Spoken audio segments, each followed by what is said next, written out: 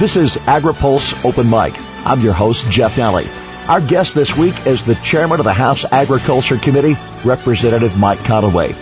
AgriPulse Open Mic is brought to you by America's crop insurance industry, providing individualized protection on more than 290 million acres of farmland. Crop insurance, still the smartest and most efficient way to secure America's food, fiber, and fuel supply. AgriPulse Open Mic continues with Texas Representative and House Ag Committee Chairman Mike Conaway next. America's crop insurance industry is thankful for the continued support of farmers, commodity organizations, rural businesses, lenders, and lawmakers who are fighting to maintain a strong farm safety net. With crop prices falling, farm incomes plummeting, and Mother Nature wreaking havoc, the private sector crop insurance infrastructure is more important today than ever.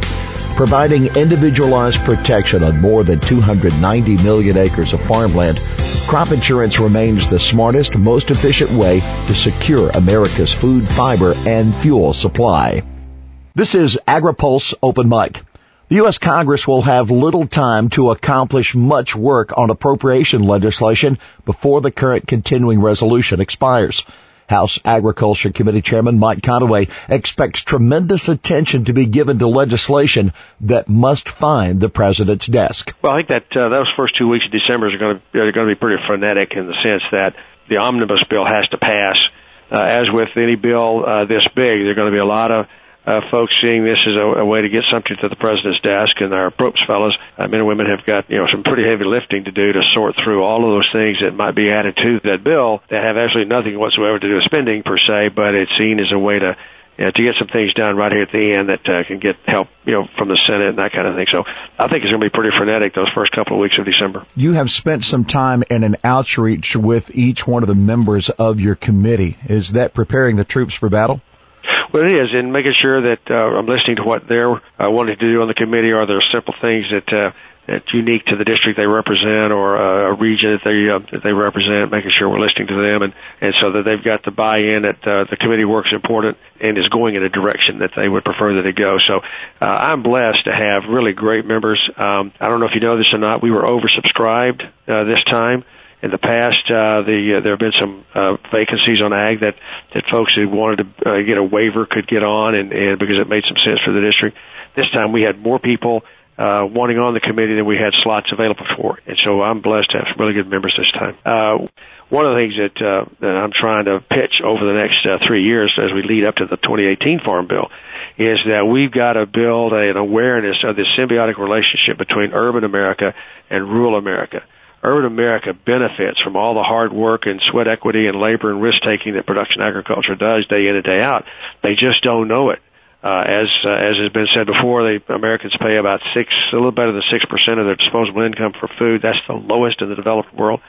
And so when you look at the impact that say, a 50% increase, let's say we went to 9%, think of the devastation that would have on the working poor and food stamp recipients and all the other folks out there who benefit every single day because good, hard-working American producers get up and put stuff on their table or start the process that allows them to pay only 6%. And so creating that awareness of the symbiotic relationship is something I've been pitching, and I'm asking anybody involved to be a part of that narrative as well, because urban America, like I say, they benefit, their pocketbook benefits, there's a self-interest for them. They're just not as aware of it as they need to be. I would ask for your observation. Is this a different House of Representatives now with a new speaker, or is it a new leader in the same mode of business? Well, it's the same mode of business because we still have the same president, we still have the same 6 short votes in the Senate, that kind of thing. But there's a new freshness to what's going on with under Paul Ryan's leadership. I think everybody's pleased that he's keeping his campaign promises in a sense that the steering committee, he committed to changing the steering committee in a meaningful way before Thanksgiving, and that's happened, and so that's great. He's also committed to using the committees as they were designed, and that's the incubator of all the good ideas that percolates up through them, and I think folks are seeing him committed to doing that and not having top-down leadership as much as we've seen under John. So I think there's just a new kind of pep in everybody's step, because I do sense a kind of a new sheriff in town, but we still have the same mechanics as the backdrop, in that we'll have President Obama for another 14 months, as well as 6 votes short in the Senate. But I think everybody's excited about Paul Ryan's leadership. But certainly little, if any, honeymoon, especially when you look at the next 2 weeks and counting down to the appropriation process and what promises to be an omnibus bill. Mr. Chairman, what are the key elements there that you want to see a part of this legislation, and at the same time that you want to deflect? Well, obviously, getting the crop insurance fix in that I negotiated with leadership, in the way it was, in the commitments they made to me and the rest of the folks in our side of the building that are keenly aware of that. That's job one, is making sure that's in there. There are a variety of other things that could happen. We've got some legislative initiatives that I've offered up, COOL and the CFTC reform or reauthorization. There are several things that leadership could, the approach guys, could put in there to incentivize folks to vote for this bill. That's going to be the big deal. And you mentioned the honeymoon period. This will be kind of an acid test for Paul, in that he's got to get this beast done.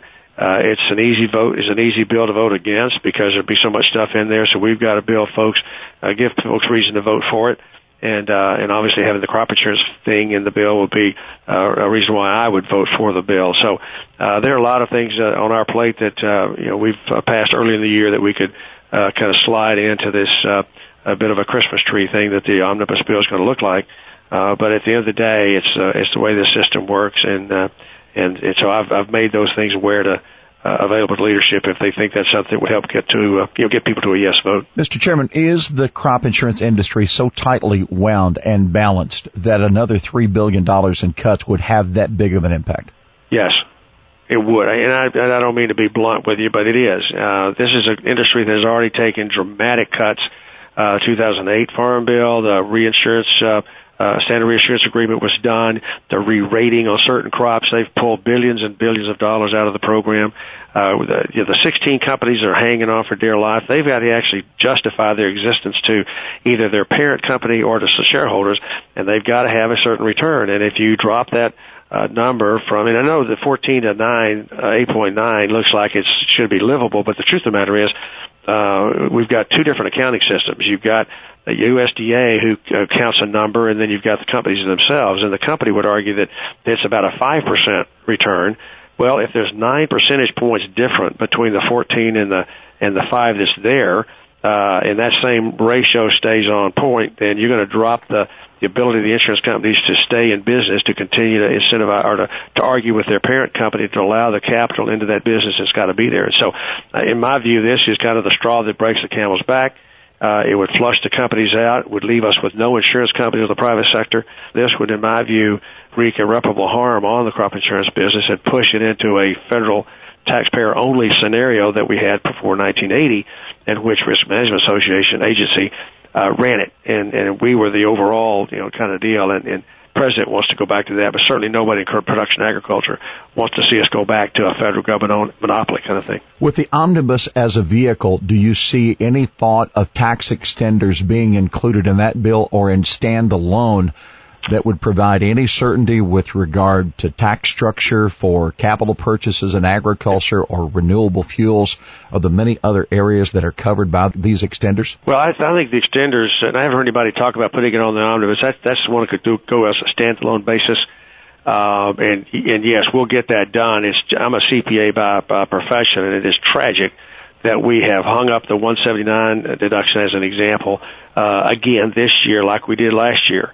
Until late in the year, and folks that are buying big ticket items, in many instances, the tax treatment of that purchase is an integral part of how things are financed, and they can't buy it assuming that 179 deduction will get done. Even though the House and Senate have already passed separate, individual bills, I've got great confidence it'll be in there. But I think that one might go by itself on a standalone basis. You'd have a kind of a parallel track between those two. But if it's in the omnibus bill, that would give folks even one more reason to vote for the omnibus bill. Are there particular pieces that might be included as riders, per se, with regard to waters of the U.S. and the Environmental Protection Agency that could throw the wheels off this deal? Well, I think it depends on which side of that conversation you're on. We've got riders in there. We want to hold every single one of those that we can. Obviously, Senate Democrats have a bit of a voice in that because they'll have to have some votes to get to the 60-vote threshold over there on their deal. So, and in particular, the most high profile for us, of course, is the waters of the U.S. Although right now the courts have us protected in the near term, I think having that spending restriction in there would be an important element as well. And so, yes, the riders are important. There would be a lot of them that are in there. In fact, this past week, the various subcommittees whose bills did not go across the House floor held executive sessions with members to come in and allow us to talk about, these are riders that are important to me. Can we stick them in the bill that gets ultimately, rolled in? We've got 6 bills that have gone across the floor, and those riders are in. The other 6 that are yet to be fixed are done. Members had a chance to weigh in and say, in this particular arena, I want a rider that does X, Y, and Z. And so the Propes guys went through that process of listening to us. We'll now see what they wind up putting in the bills. But the riders are really important because that's where the power of the purse actually, the rubber hits the road, so to speak. And so they are important. The ink is barely dry on the 14 Farm Bill and still implementation has taken place. Cotton's important to Texas, and there are calls to call cottonseed and oilseed to allow producers some support under the 14 Farm Bill. Is this something that can be done through the administration and the Department of Agriculture, or does this require legislation?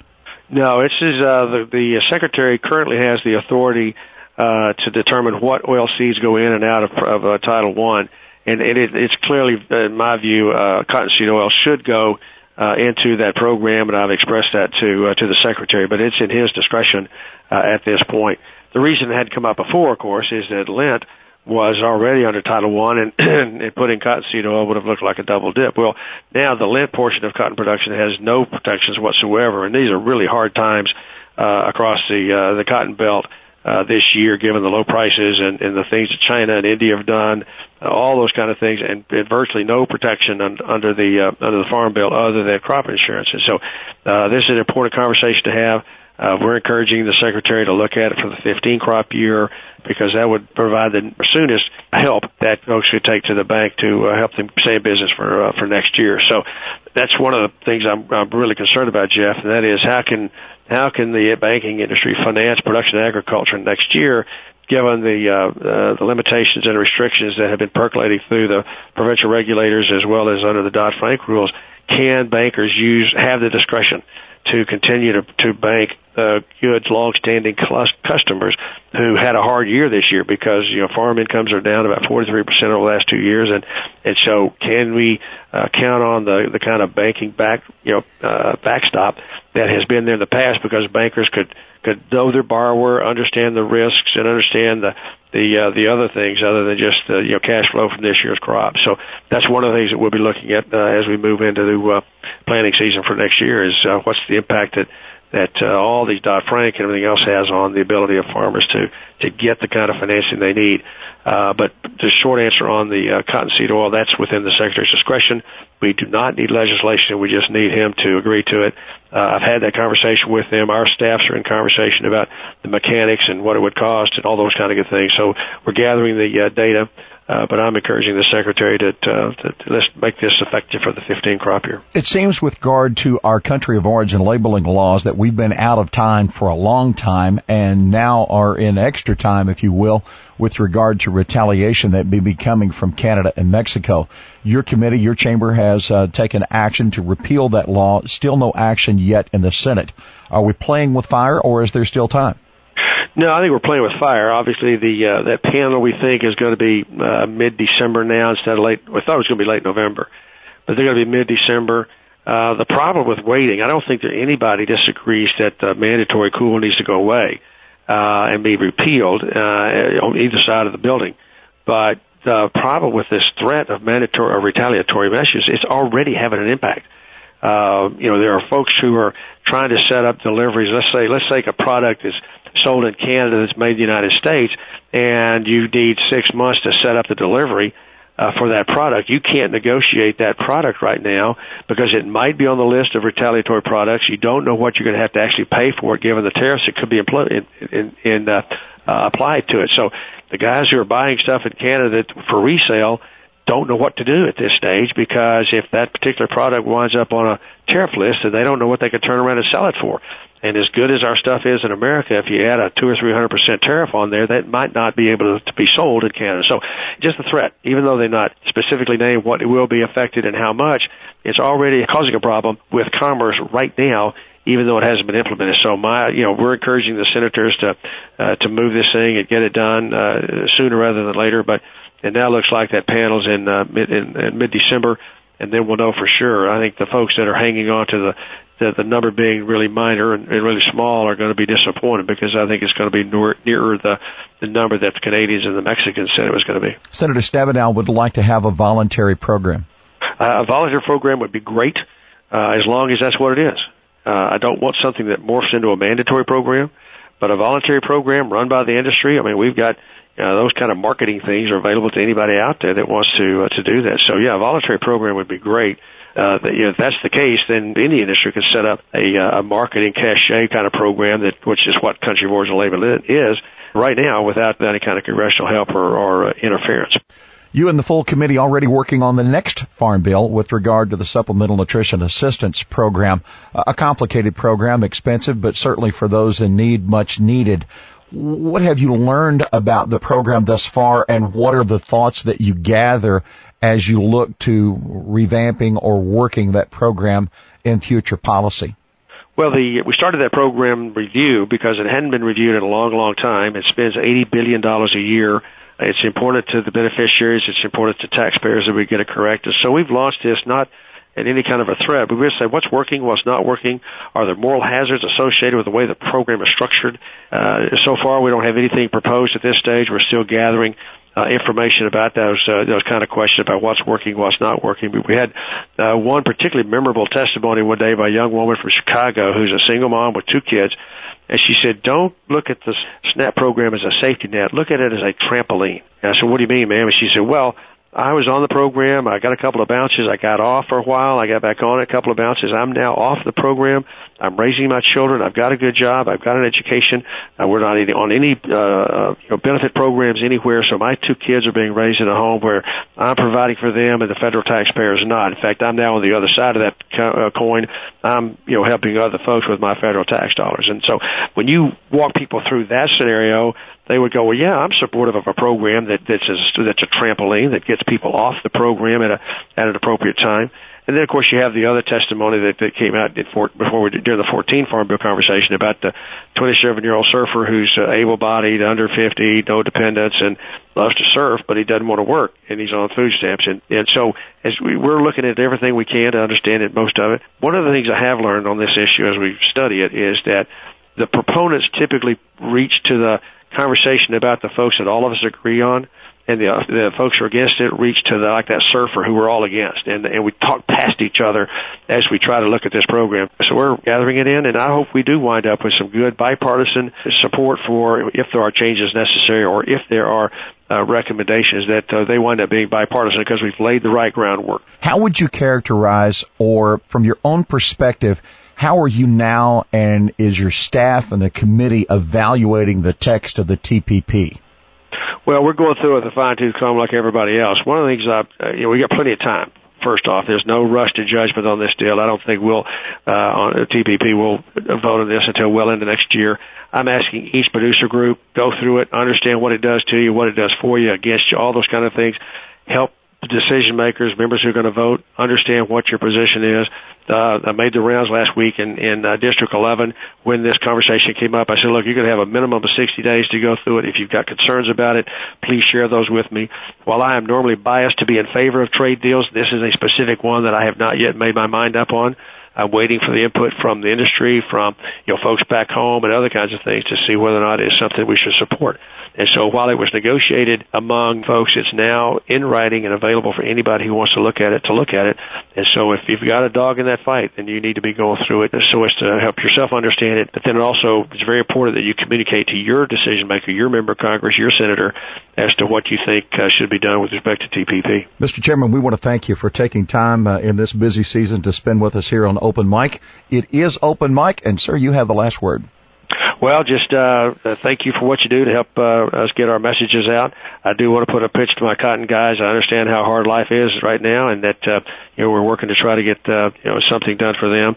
There are broader trade issues, India, China, and others, that are affecting particularly the cotton producers right now. So our government's got to do a better job of weighing in to protect our producers under these WTO agreements and other bilateral agreements to force our partners like China and India to do what's right with respect to production agriculture. But we're off to a good 11-month start now in the Ag Committee here in the House, and I'm proud of the work we've done. Our thanks to House Agriculture Committee Chairman Mike Conaway, our guest on Open Mic. AgriPulse Open Mic is brought to you by America's crop insurance industry, providing individualized protection on more than 290 million acres of farmland. Crop insurance, still the smartest, most efficient way to secure America's food, fiber, and fuel supply. For AgriPulse, I'm Jeff Nalley.